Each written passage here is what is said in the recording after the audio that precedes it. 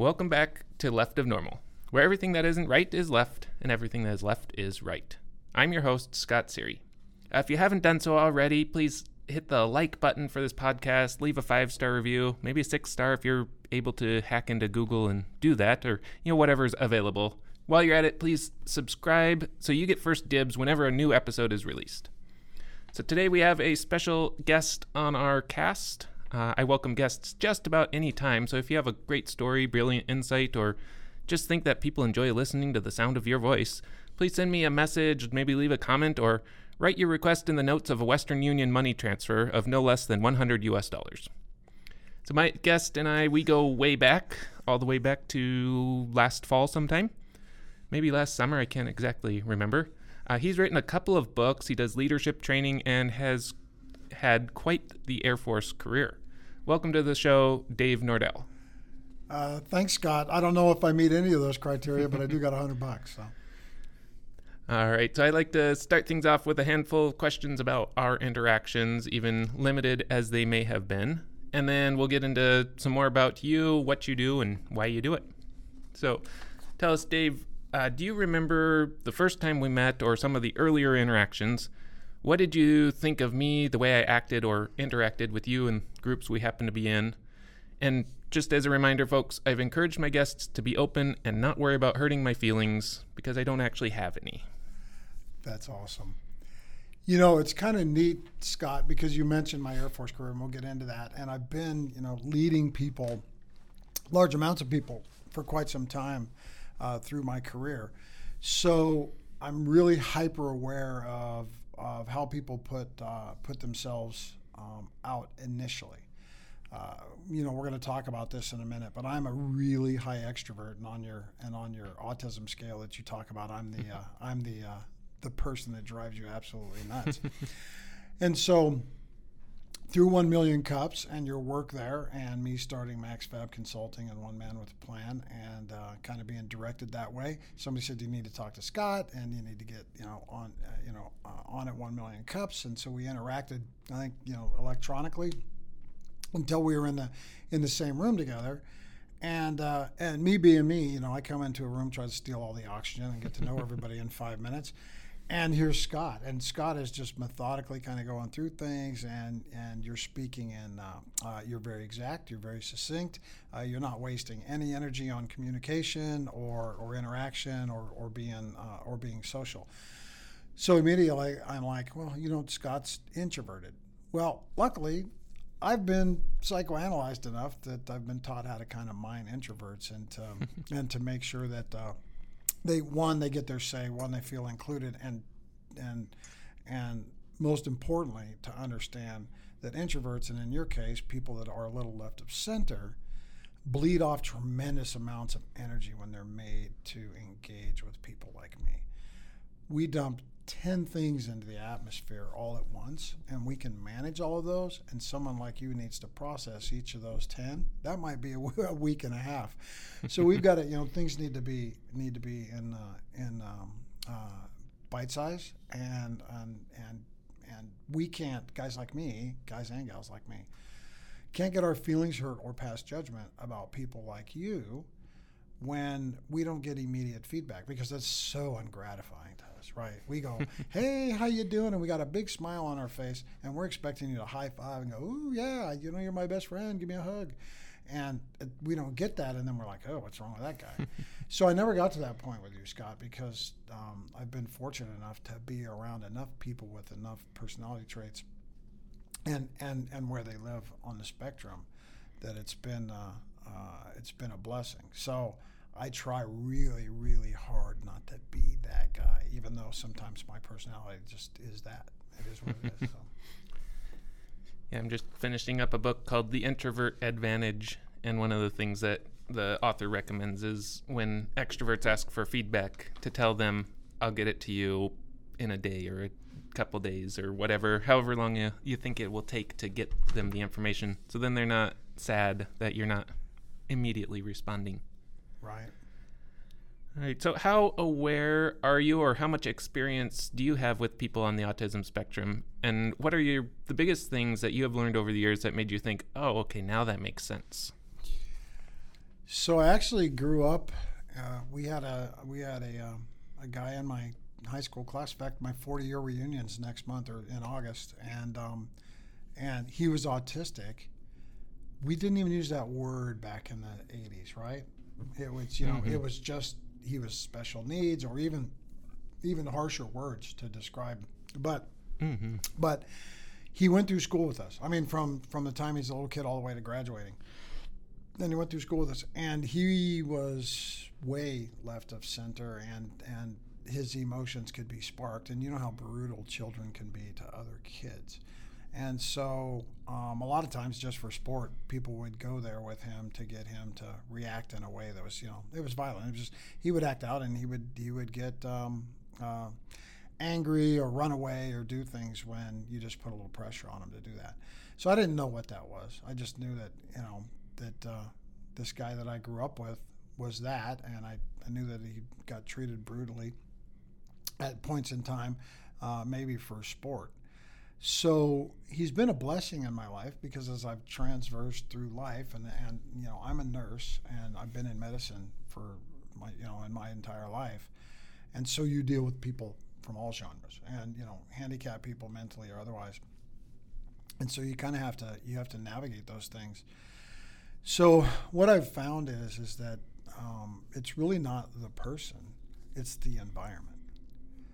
And if you can create an environment and have respect for what the environment needs to look like, I think everybody can kind of cohabitate, even socially, if they understand things. And so a lot of times people, once you become aware of that, and especially in a professional environment, people like myself can really facilitate an environment where people that are introverts feel welcome.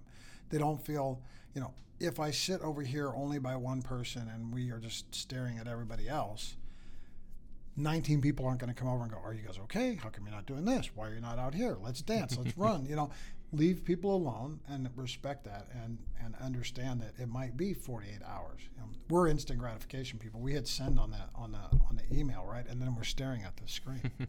And people like you are not going to get back in a day or two because it may need to sit. So, yeah, I think that I'll never be a pro at it because I'm not there. That's not me. So you have to build large amounts of empathy, and then you have to find balance between yourself and the other person so that you can actually work together, because the world's full of wonder, right? And everybody brings great stuff. I mean, to my life, what you've brought is a critical eye to my writing and to stabilize that. And I knew when I turned that over to you that you weren't going to call me every other day or send me a note or say, hey, on chapter whatever. It just magically one day it was, here's this stuff, and take a look at it. And I gave you some feedback, and then I knew it was going to sit for a while.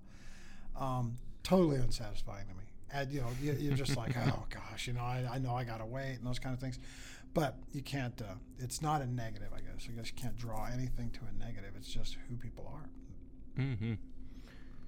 And so over the years, how has your understanding of people that are left of normal, that are on the spectrum, changed the way you act and interact? You kind of alluded to that a little bit at the very beginning there. Was there like an aha moment where you realized, especially like this boy that you grew up with, that you couldn't treat him the same as you do the rest of your peers, but he needed something different? Yeah, I think he had an older brother who was not on the autism scale, I guess, or he was center. And his older brother did a good job of kind of explaining to those of us that were out of the mean cycle and actually said, what's the deal? He was very gracious with sharing information. Don't do these things and don't do those kind of things, and talk to him this way. And because there's certain things that will set you off. It's like a trigger in any other type of mental health condition, right? There's just certain things that just will totally drive you into a hole that it'll take you days to recover from. So you have to be very sensitive to that. So I'd say it probably started then, but as I've worked with, people, even people that are just left of center, that are out in society and functioning, you can run them out of your organization. You can lose their trust and faith as a boss, leader, supervisor, whatever that is. You can lose those things by not engaging at a level to understand these triggers, these things. And if you keep running over the top of them, they're gonna leave because they don't see any hope in you. So I mean, the big, you're looking for the aha moment. I would say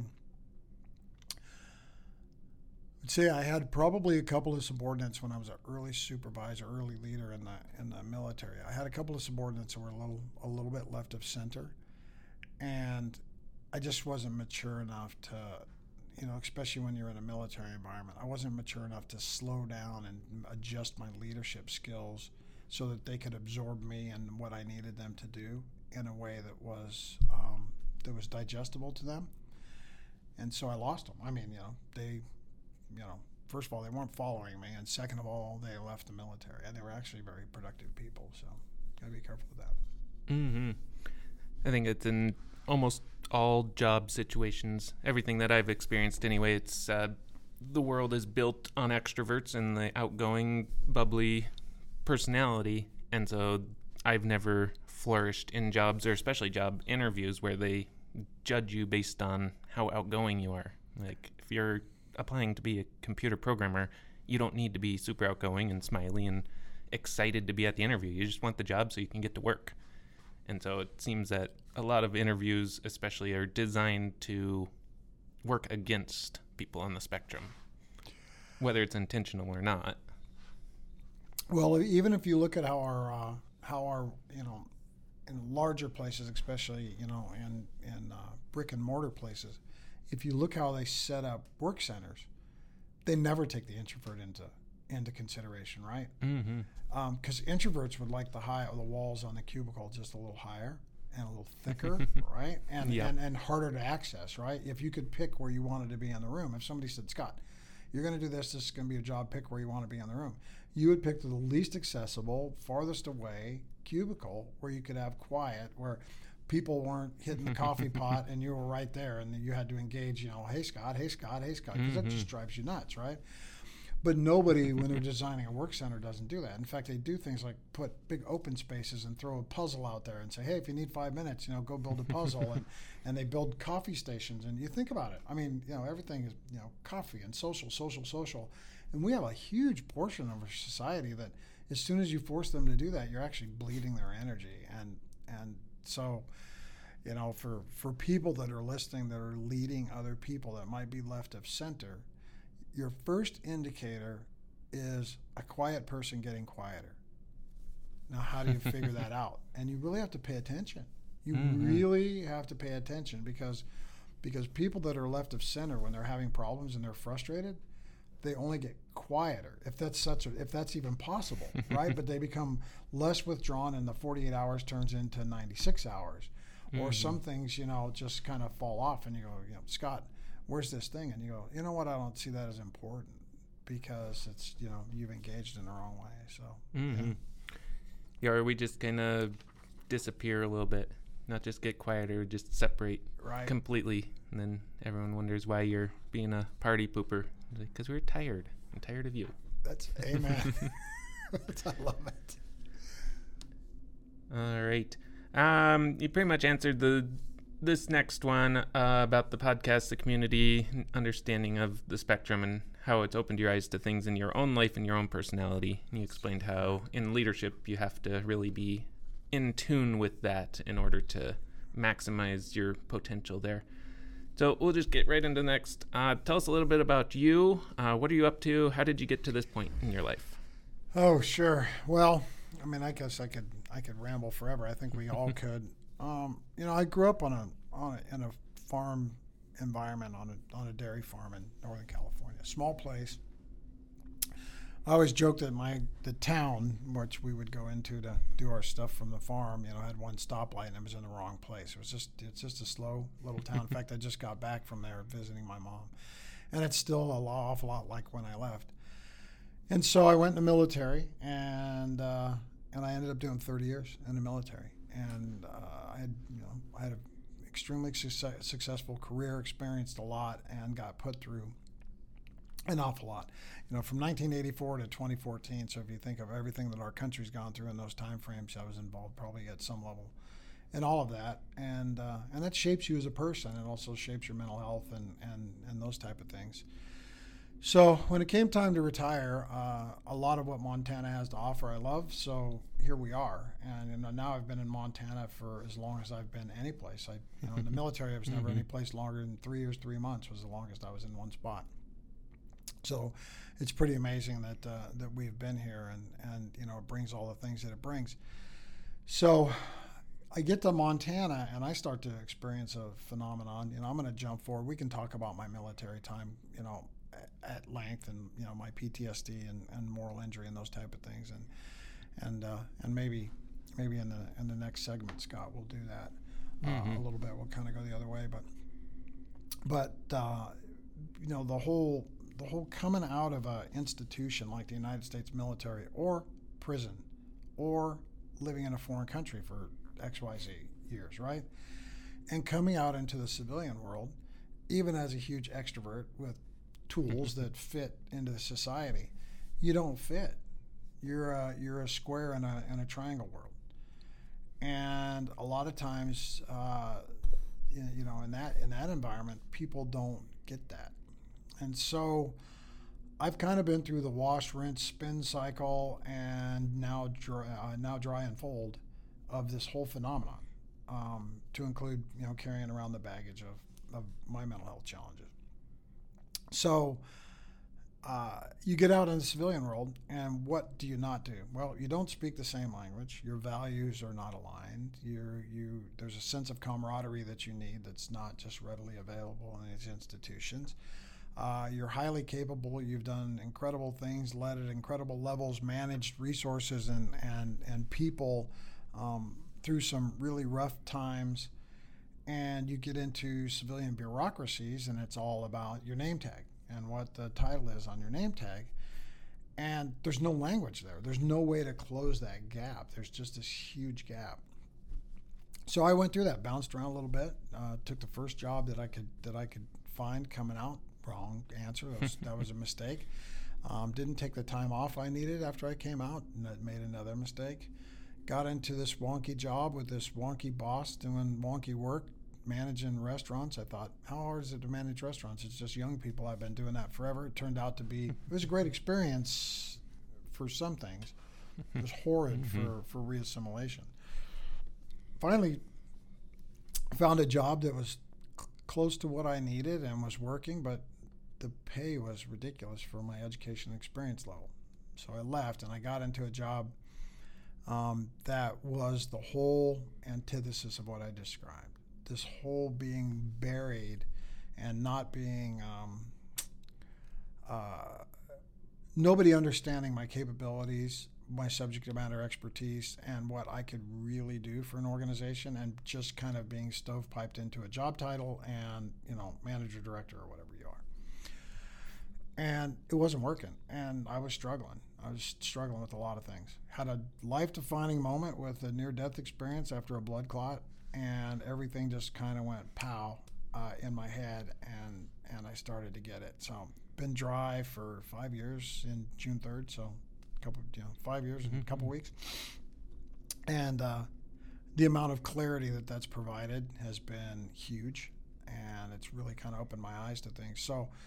So the mission now is MaxFab Consulting. MaxFab is one of my keynote speeches. We'll talk about how to get a hold of me and how to look that up and what that means. People will scratch their head and say, what is MaxFab? Once they find out, they totally get it. And I've taken it in a couple of directions. One is early leader training in institutions. The average person in America gets their first job leading people at the age of 30. By 39, they're leading people that are leading people, and by 42, we give them some leadership training. So there's a gap there that needs to be filled. So we're working on that. But the big passion is going back to all these things that I described. The nation creates 1,300 veterans a day. They leave the DOD and they reassimilate to society. So this is no different than being left of center, because when you come out, you're left of center. And you've got, there's communication issues. And there's a lot of stuff out there, and people say, gosh, there's all kinds of programs, and call these numbers and do these kind of things. But what we don't have is we don't have veteran-ready organizations in our civilian population.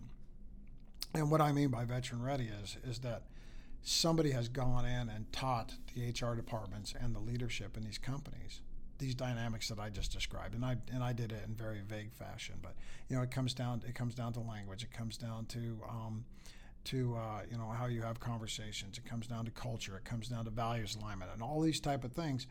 Because of those 1,300 that get out today, 43% of them will quit their job in their first year for these things I described.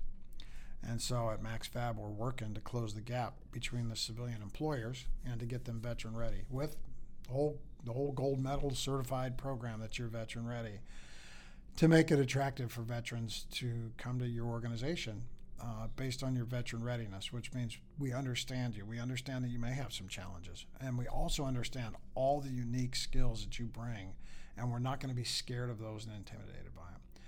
So that's my calling. That's the mission next. That's the way forward, and that's where we're gonna focus. There's more than vet ready there. There's counseling, there's coaching, there's teaching. I do a lot of those type of things, and some of the stuff you mentioned. And I keep my finger in emergency management. I'm a disaster and emergency manager, and I do that consultancy wise. But the mission is this, because in the state of Montana, we are number one in veteran population per capita, sans Alaska. And I leave Alaska out because it's a little bit different. We're number one in veteran suicide per capita, and we're number one in veteran substance and alcohol abuse per capita, and we're 44th in services. And we need to fix that. And I think as you can attest, because this is really a 360, as you can attest, being left of center, environment is everything, right? You choose your environment where you're comfortable. And so if we spend 1/3 of our lives at work, that has to be perfect. It's not about getting you a job. It's about putting you in a place that gives you the opportunity to grow, to reassimilate, to morph into something that is healthy, instead of you quitting your job in the first year and ending up in the bar, and then unfortunately some of us end up with doing committing self-elimination, and that's not acceptable. Yeah, so it sounds like people coming out of the service, they go from this highly structured, very defined purpose, and then they're just thrown out there and say, okay, now figure it out on your own. And most people can't do that. Very few, with those, the highest number of suicides, the highest alcohol abuse, they look in all the wrong places, because your job is where you find your identity after a while, and when you can't find it, then you go somewhere else to look for it until you hit the bottom. You totally nailed it. And the purpose thing is, when you talk to vets that are struggling, that'll be one of the first things that come out of their mouth is, I can't. It's they don't know who I am, and I don't know what my purpose is. And when you lose that, it's the easy things to pick up. I always say the three best counselors on the planet are Jim, Johnny, and Jack, right? Because that's the easiest place to run and to go through. The harder piece is to kind of get it out there. So guys like me, and I'm not the only one, but guys like me, we have to tell our stories out loud. And I'm starting to share some things, especially on moral injury. I'm starting to share some things that were pretty private to me that I don't think should be. Everybody has a story, and people really, really lean in when you talk about failure. They really lean in, on that, and it's amazing. So why not talk about failure? Because that's kind of where we grow, right? And that's those are the pain points in our life, and that's what's given us the tools and why we grow. So that's the most compelling story, fortunately or unfortunately. So you mentioned MaxFab, and then earlier you mentioned One Man, One Plan. Can you tell us just briefly kind of what those are and where the terms came from? Sure. One Man, One Plan was just geared around my emergency management. My graduate degree's in disaster and emergency management. I'm the guy that tells you which way to drive when a hurricane's coming, or which way to go when the wildfires going, or ice dams and floods. So, so we built the opportunity for people to have me in to help them do mitigation planning and preparedness. That's the places I like to work. I don't, the response and recovery things after a disaster always go better if you get the first three right. And so, yeah, if people are looking for that, I'm more than happy to come in and look around. Even with businesses, even helping them with business insurance on the disaster side, there's a lot of gaps there that people don't understand. And and then MaxFab, obviously, if they get the book, that and you've read it all, Scott, from front to back, if they get the book, and then the next one's coming in a couple of months, which I'll share with you when we get off air. I'll share with you the covers because I think you'll think they're really cool because you read the why the cows lie down. So MaxFab was created after a really, really unique leadership experience in Iraq that goes along with the keynote, and there's a chapter in the book about that. But it all drives back to how we conduct ourselves on a daily basis, our organizational attitude, and how we shape our environments, which leads right into Vet Ready and these leadership courses that we're offering. So, yeah, it's all about giving back. And the book's titled "Giving Back" for a reason. Mm-hmm. All right. So your two books, one is out already. The other one you said in a couple months. What are they? What are people that pick them up? What can they expect to get out of them? What's their takeaways? Sure. Well, the first book, Giving Back: Life and Leadership from the Farm to the Combat Zone and Beyond, is really a compilation of tales of experience on the farm, what I learned from those experiences, and then how I applied those, while I was leading people. A lot of it during combat operations, or at least rough times during my military career. And then I just leave people with some introspective thoughts at the end. So I'm not really telling anybody anything. I don't think that there's, especially with leadership, especially when you're dealing with people or you're doing self-leadership, you're in self-improvement, I don't think that there's 12 ways, 7 hows, 5 whys. You see these things on books. They're very attractive. Everybody wants a checklist. Just can you give me the 3 meals that I eat every day and promise me that I'll lose 25 pounds in the next 3 weeks? And quite frankly, our society is set up that way. And some of the things that I delve into are actually talking about the things that require true work. There's no shortcut, and you have to be introspective and kind of work through those things. So, yeah. Mm-hmm. Yeah, things that, a lot of we want, here's exactly what you can do to make $1 million type thing, but most of the time you can only say, here's the guidelines of what to look for in your own life, and then people don't want to do it because it takes work, and a lot of us are very work averse. All right. Is there anything else we should know about the life, universe, everything? So it's kind of funny because you gave me the opportunity to think about this without it being a sneak up question. I've had some conversations lately with people, and when people tend to get negative with me, I tell them, there's hope, and I'll give you the reason why there's hope. Hope in every genre that we're working in right now, even our societal conflicts. People are good.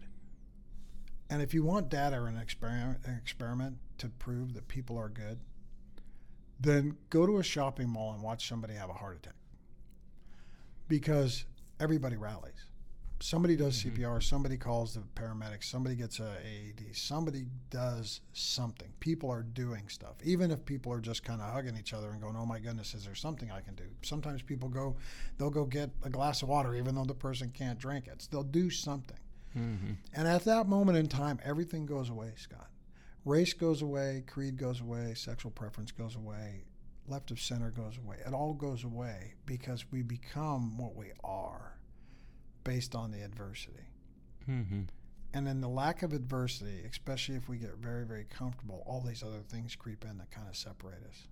So there's a lot of reason for hope there, because if we have to really get down to the standard day-to-day basic human needs, right? If we really got down to that, humans will react at a 99% level in a good way. And so I like to focus on that. Mm-hmm. It's good food for thought to consider that as you go about your day-to-day life, what adversities are creeping in and how can you overcome those complacent thoughts. So how do we find you? What are the, emails or websites or where do we direct the carrier pigeon? Sure. So the website is maxfabconsulting.com, and everything is there. You should be able to navigate off of that. But I'm on LinkedIn. If you just type my name into LinkedIn, it's David Nordel with one L, Nordel. It's a pretty unique last name with one L, so it's most everything defaults to that, even on Amazon, YouTube. I've got a pile of podcasts. We're doing one now, but pile of podcasts on a lot of this stuff, to include the mental health journeys that go along with it and leadership. So there's some things there to consume if you want, and you can get the book right there at the website. And if you write me a note, if you get on there and click on contact us and write me a note, and with your email and your mailing address, I'll send you a free signed copy of the book. All right. Well, for now, you've had a peek into the world where everything left is right. And if it feels right, then it must be left. Thanks for tuning in. Don't forget, like, comment, subscribe, join that Facebook community. Feel free to ask any questions you have over there. And remember that if you struggle with leadership, it's not a you problem. It's likely that you just haven't had the proper training in it. And of course, share this podcast with your friends, whether they are left, normies, or right. Before we jump into the second half of today's podcast, I want to give a shout out today to our sponsor, Dave Nordel, who you just heard from, with MaxFab Consulting. We needed some special equipment to do this two-person podcast, and he fronted the fees for that so we can have a better quality podcast for everyone that wanted to tune in. Check him out, maxfabconsulting.com. He's incredible at what he does, and I guarantee he can help take your business, your leadership to the next level.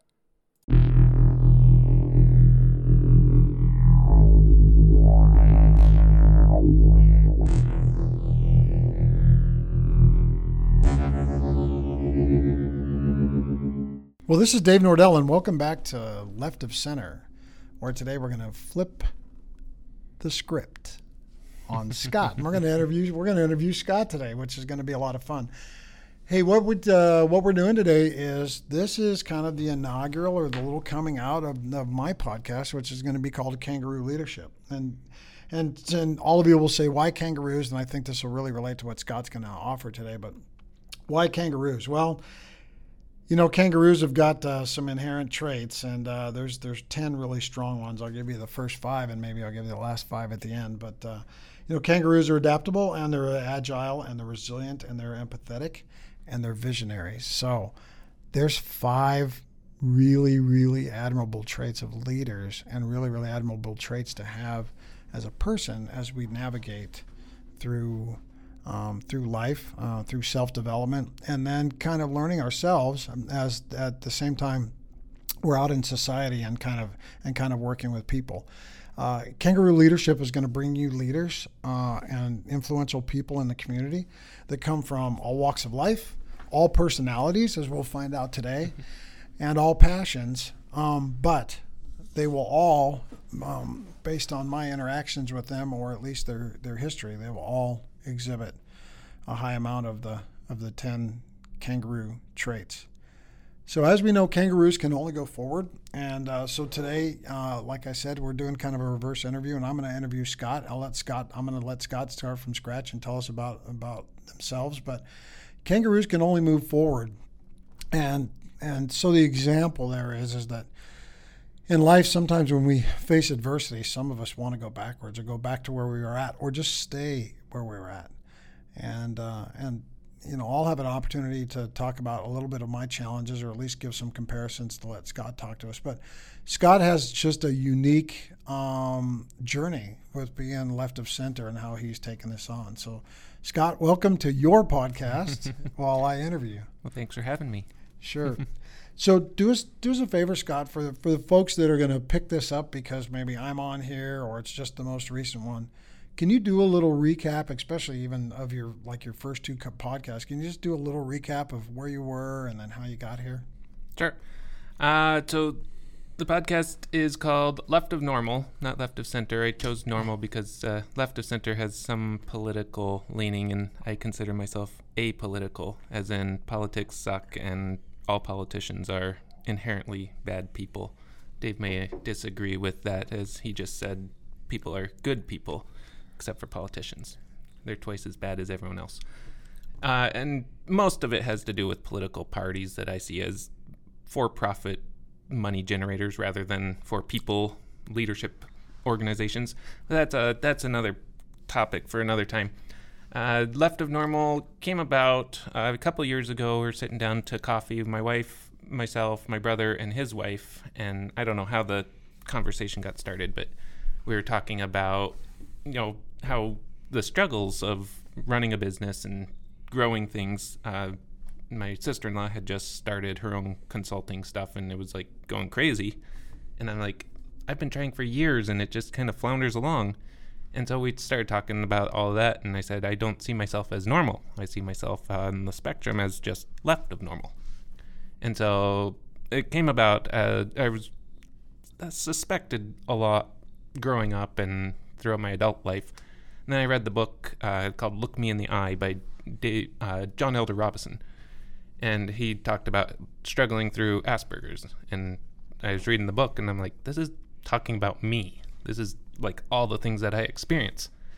And so just looked into that more and more and discovered things about myself, that the way I function, the way I think, the way I view life and view the world. And so just decided to come out with this podcast talking about what it's like to live left of normal and some of the things that I have to deal with. And it's kind of, struggles that most people don't even realize are struggles, that those of us that are on the spectrum, we don't understand it, and we just got to do our best. Right. So I talked about how we met and then kind of my perspective on things, which because of things in my life was a little bit of a blessing so that I can realize how I can really not make you happy and make you miserable, my kind of genre. But one thing that impressed me, Scott, that I'd like you to elaborate on is your journey. Because most people that are a little left of normal will stay there. And they have very tight inner circles. They got their inner family and then just a few people in their lives. And these are the people that they can function with. Mm-hmm. And then when they venture out, it's this big emotional and energy drain. And when we met, you were doing 1 million cups and you're hosting the thing and you're dealing with, and that 1 million cups is full of 1,000 extroverts, right? And you just kind of let us just fly all over the room, every Wednesday for an hour, which is great. And then at the end, you just hold your hand up and you say about 3 sentences and we all go home, which is great. But how did you do that, Scott? I mean, for the people that are listening that are going, I am Scott and I am ready to kill the Daves of the world, and they don't have a podcast and they're not consulting. What is the journey? So some of it is just getting forced into it. Running my own business, I have to do this stuff. I have to get out there. I have to meet people. I have to network. I have to, grow my presence in order to survive in the business world. Starting my own business came about because I wasn't any good at other jobs, and I hated going to work every day and doing what I was told and sitting in an office and having better ideas and hearing, no, that's not how we do it, or no, you need to do this, or you're here from 9 to 5 regardless of if you have work to do or not. I wanted more flexibility, more freedom. And so the work came about as I started freelancing a little bit before my son was born, but then when he was born, it was an easy transition that I'll stay home and take care of a kid all day long and work on the evenings and weekends. And so it was an easy way to get out of the office without having to disappoint people and say, hey, I'm quitting because I don't like you guys. I'm quitting because I like my son more than dealing with work-related stuff. And so I'm a big fan of the idea of do one thing every day that scares you. I think that's the only way that we grow.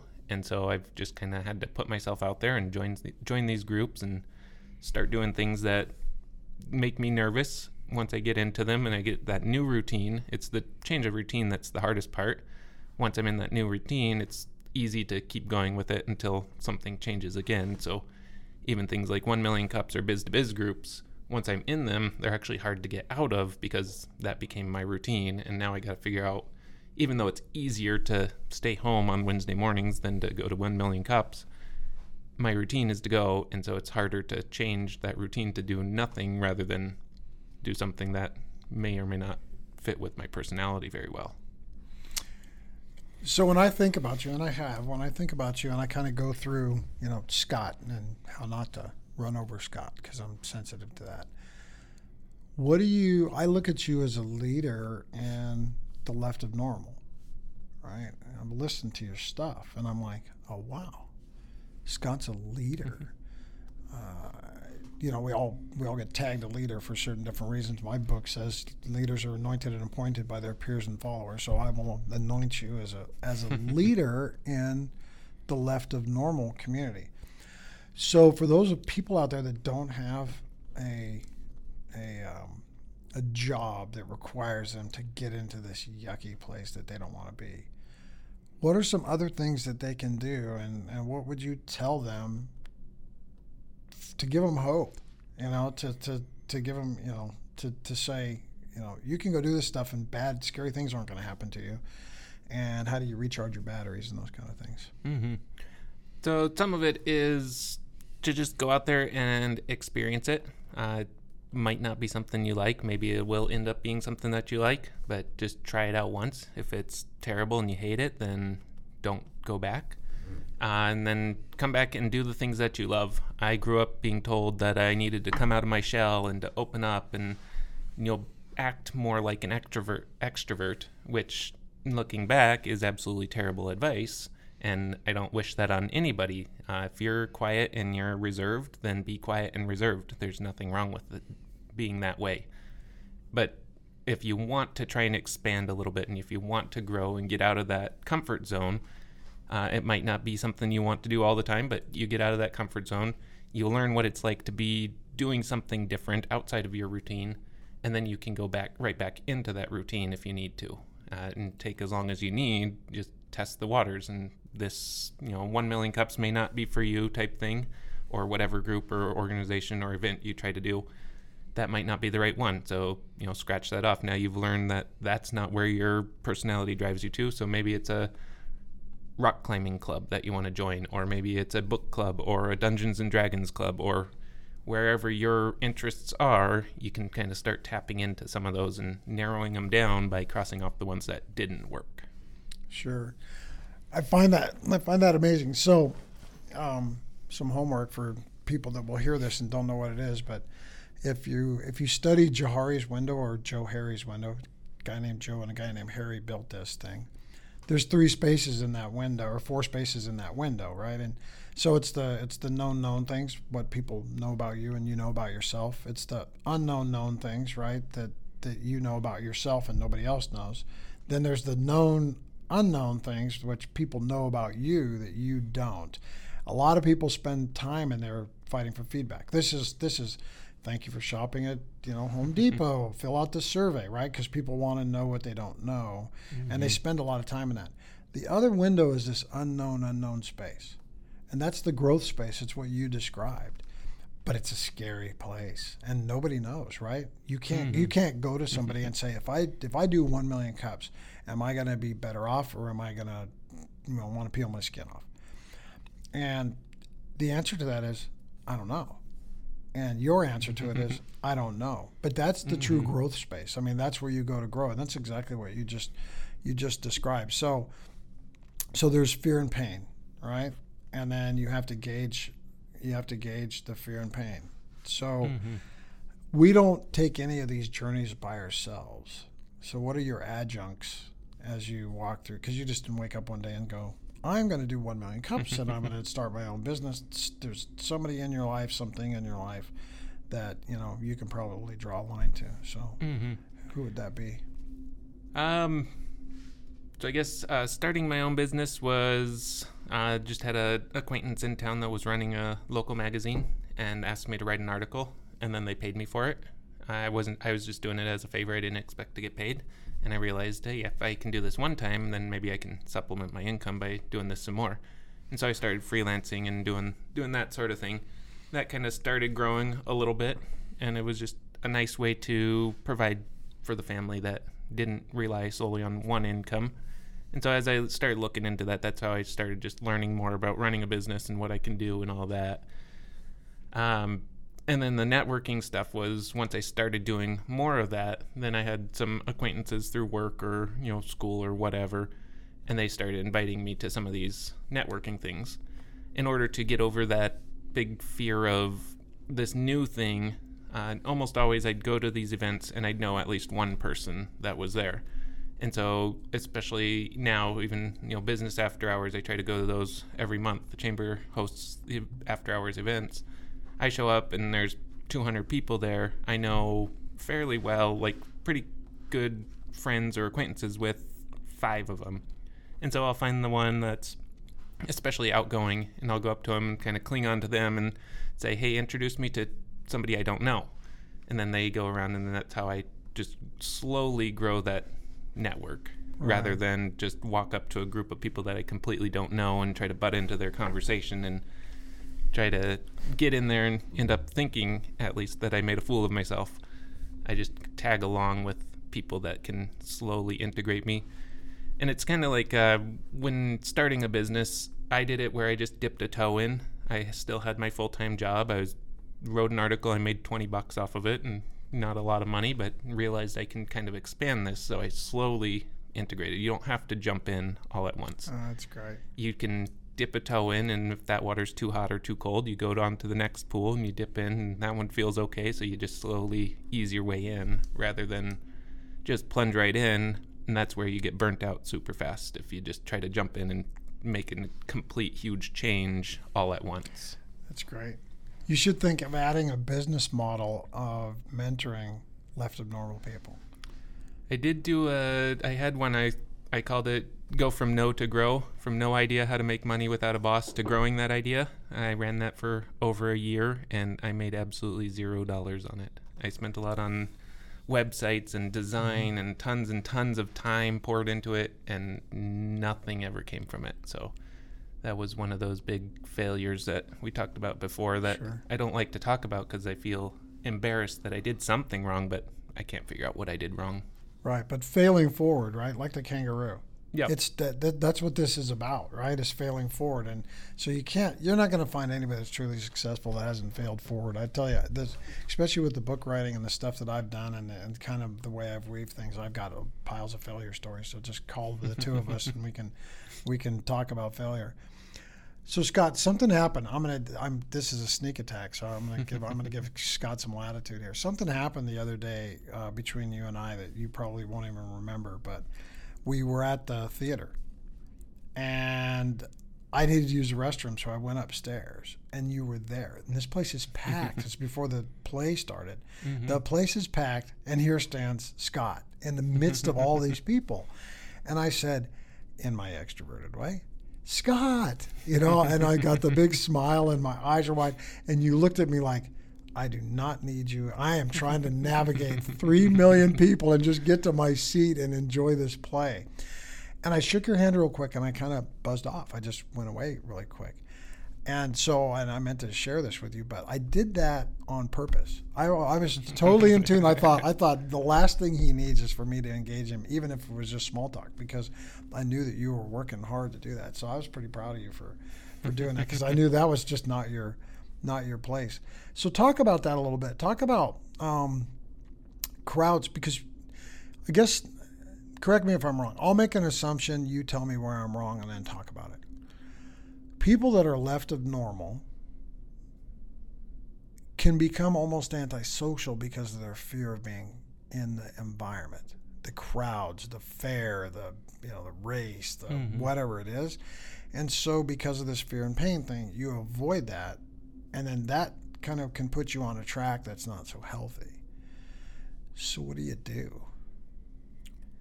So some of it is just sensory overload, especially noisy environments. Usually I can go into them. I know what I'm getting into, so I can almost turn my ears off. So the crowd noises, I don't hear them. But there are some times where I'll let a noise in, and then all of a sudden it's like breaking the dam, and all of a sudden that's all I hear is 400 conversations going at the same time, and it gets a little overwhelming. So normally there's a bathroom or something that I can break away to, just get away from it, recollect, calm myself. Sometimes if that's not available, then you have to completely just leave and go do that antisocial thing.